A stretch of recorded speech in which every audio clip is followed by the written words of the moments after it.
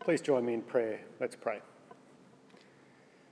Our Heavenly Father, help us to see you, to see your world the way that you do, that we might spread the news of your goodness and your glory and your mercy.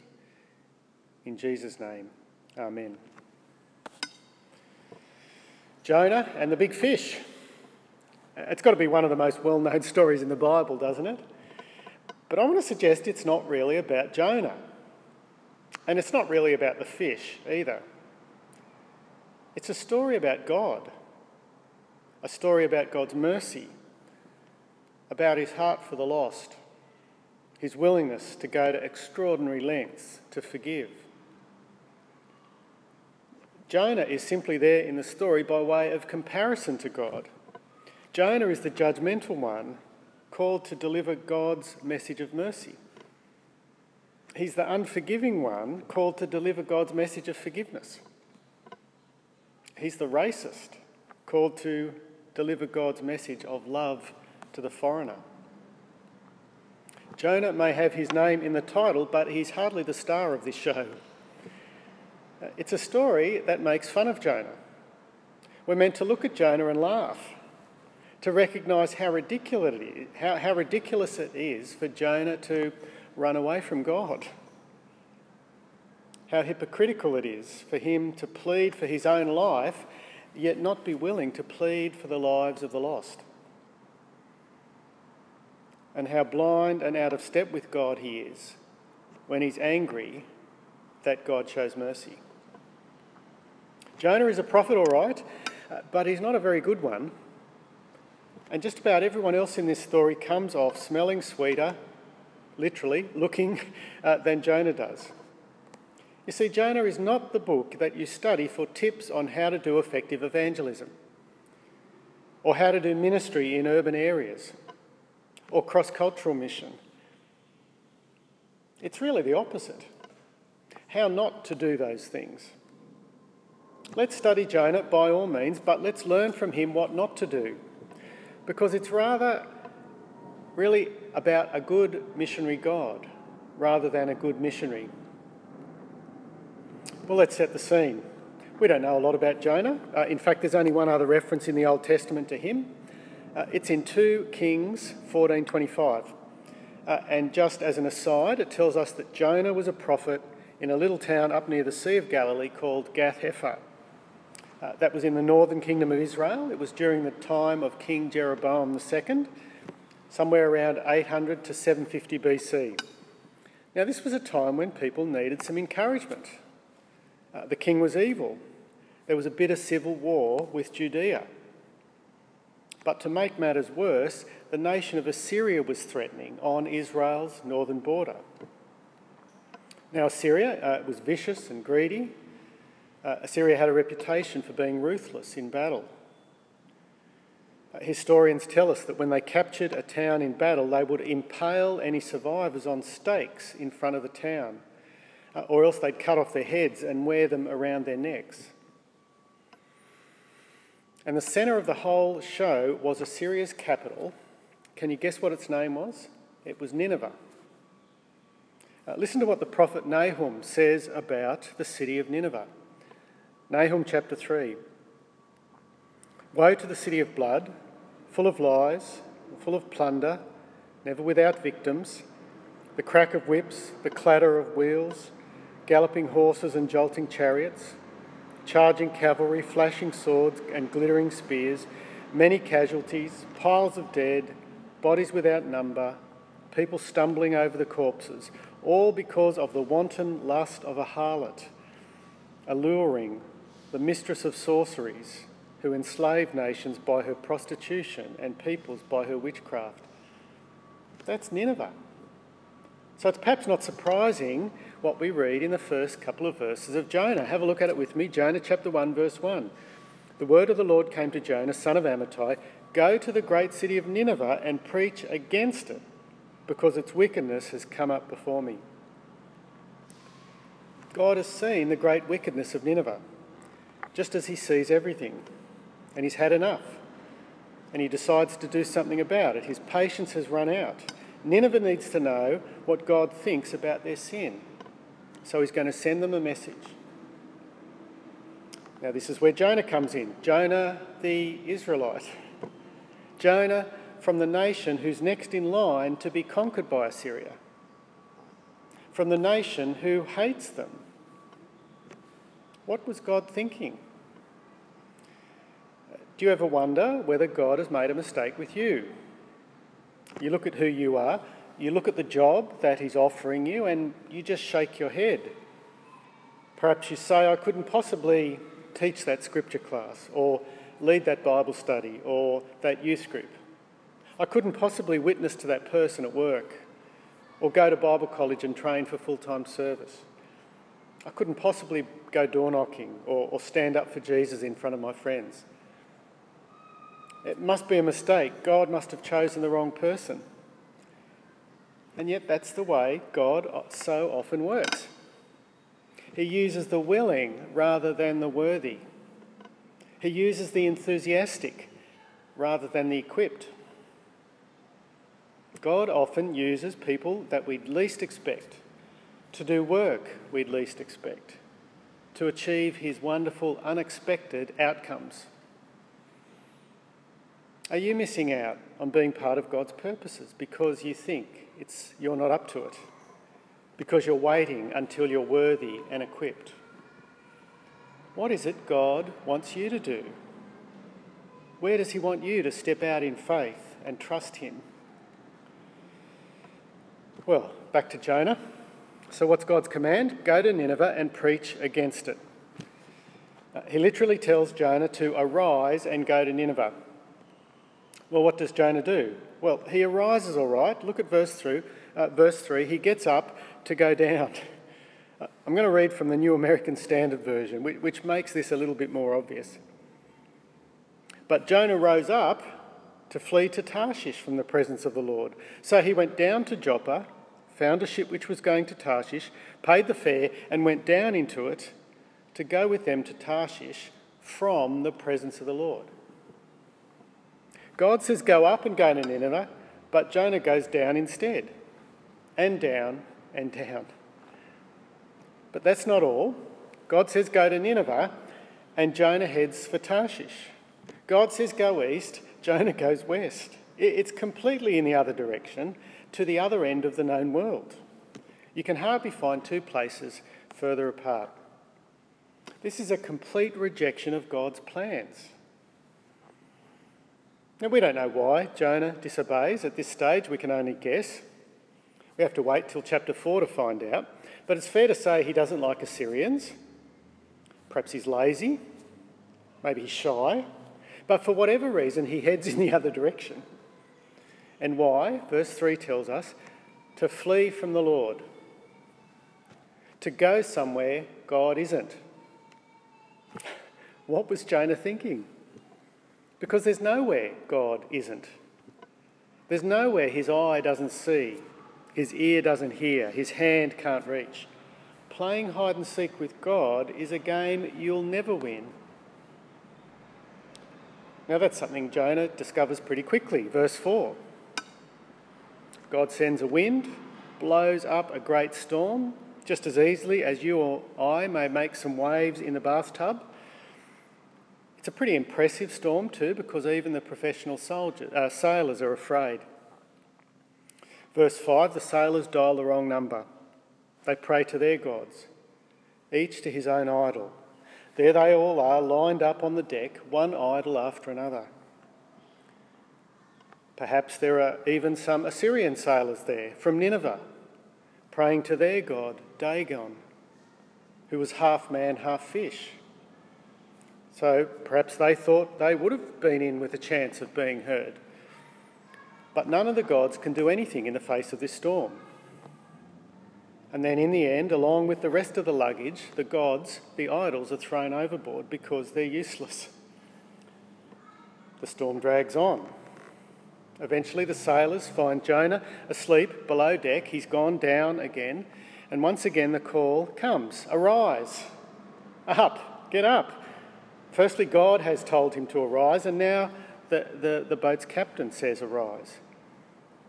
Jonah seems to spend most of his time lounging around and being told to get up.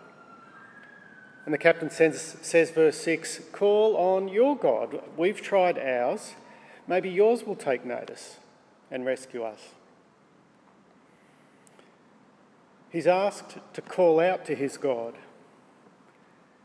It's the same command God asks back in verse 2, to call out against Nineveh. But Jonah's not interested in calling out to anyone, to Nineveh, to God. And so they cast lots to see who's responsible for the storm. And since God is in control of everything, he makes the lot fall on Jonah. It's his fault. And then comes 20 questions from the sailors. Verse 8, "Who are you? What do you do? Where are you from? What is your country? What is your nationality?" And then Jonah answers. God commanded him to proclaim back in verse 2, but these are his first words. They've been a long time coming, but they're hardly worth the wait. Verse 9. He answered, "I am a Hebrew, and I worship the Lord, the God of heaven, who made the sea and the land." You could have fooled me. His words are saying that he worships the Lord, but his actions say something different. He's worshipping God, if by worshipping you mean running away from him in the other direction, ignoring him and doing anything rather than obey.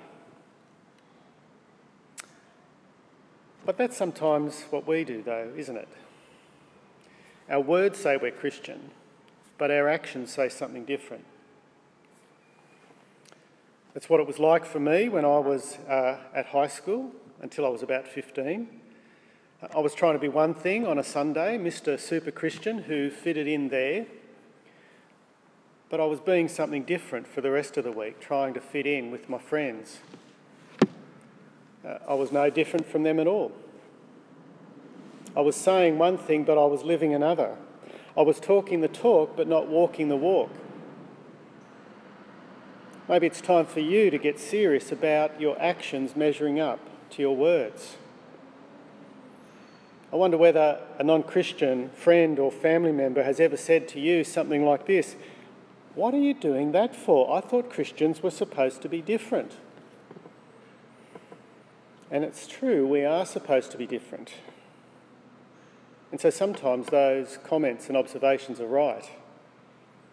What message are your actions speaking?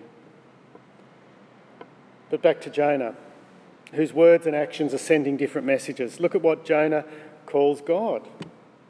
Even when his actions are saying the wrong thing, he does get God right. He's the God of heaven who made the sea and the land. He's not a tribal god like the other idols. He's not a local mini-god. He's not minister in charge of crops or rains or wine or the sea or fertility. This is the one God, the supreme God, the God of heaven, the creator God. He's not like Dagon, who swims around in the sea. This is the God who made the sea and the creatures who swim in it, which we'll see later.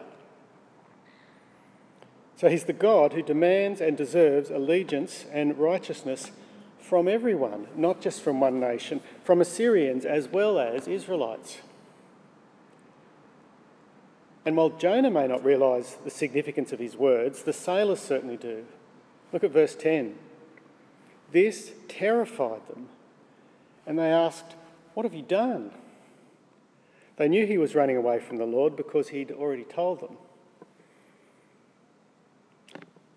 You're trying to run away from the God who made everything. Where did you think you could go? And you're running away on the ocean from the God who made the ocean. You're an idiot, they're saying. Well, meanwhile, the storm is getting wilder, so Jonah comes up with a solution.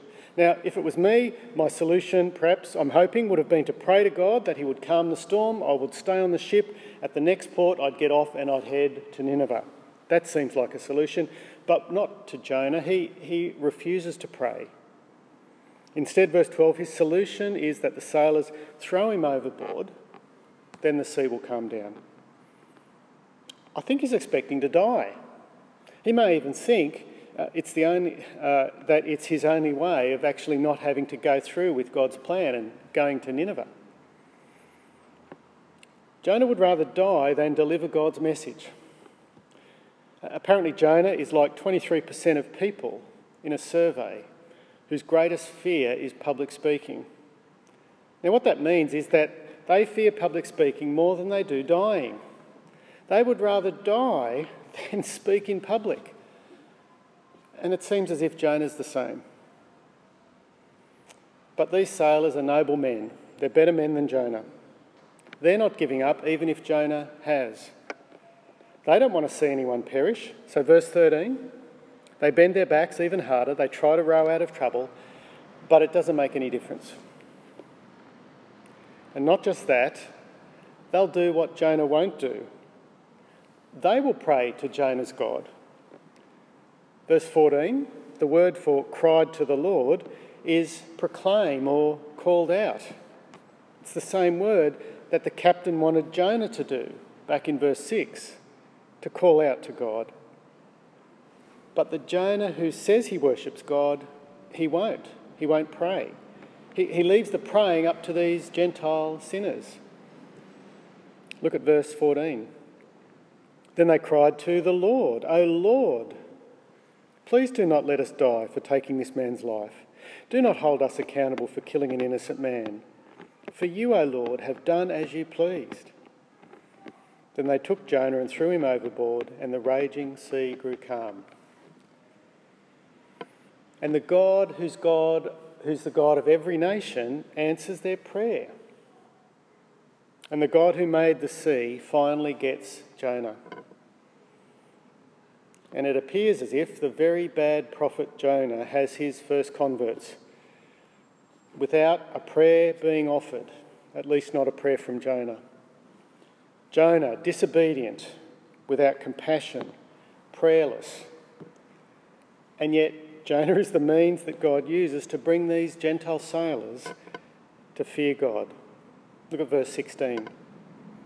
At this the men greatly feared the Lord, and they offered a sacrifice to the Lord and made vows to him. God even uses sinful Jonah to achieve his purposes. God is such a skilled craftsman. He can even use the dullest, bluntest, most bent tool to fashion something wonderful. In fact, God glories in using such poor instruments because that way he's the one who gets all the glory. But God's not finished with Jonah yet. This was only the trial run, remember. The destination is Nineveh, and he's a long way from Nineveh, and he's bobbing up and down in the ocean. But once again, it's God who's in control. Verse 17, he provides a great fish to swallow Jonah, and Jonah was inside the fish 3 days and 3 nights. And Jonah is on his way again. But that's another story, and you'll need to wait till next week. So what's the point of chapter 1? It's this. If God can use Jonah, then God can use you. Jonah is meant to be an encouragement to us, not because he's such a great example to follow, but because he's the opposite. We're meant to look at Jonah and laugh. Jonah's not interested in anyone but himself. He's quite happy operating in his own comfortable, controlled area. He doesn't particularly want to be stretched or pushed or challenged. He doesn't want to be involved in God's plans. He's not interested in obeying God. He thinks he can run away from God and do his own thing. Now, aren't we all of those things, at least sometimes?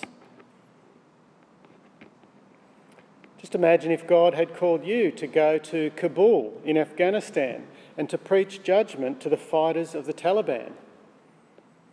How different would your reaction be to Jonah's?